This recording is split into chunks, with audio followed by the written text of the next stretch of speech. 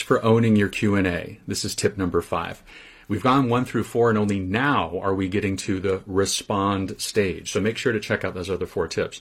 When you respond to a question, there are 3 basic rules. Rule number 1 is be brief. For heaven's sake, do not give a whole other speech. Don't meander all over the place. Be focused. Keep it under a minute. Rule number 2, be honest. If you know the answer to the question, that's fantastic. Deliver that answer like a pro. But if you don't know the answer, that's okay too. It's no big deal.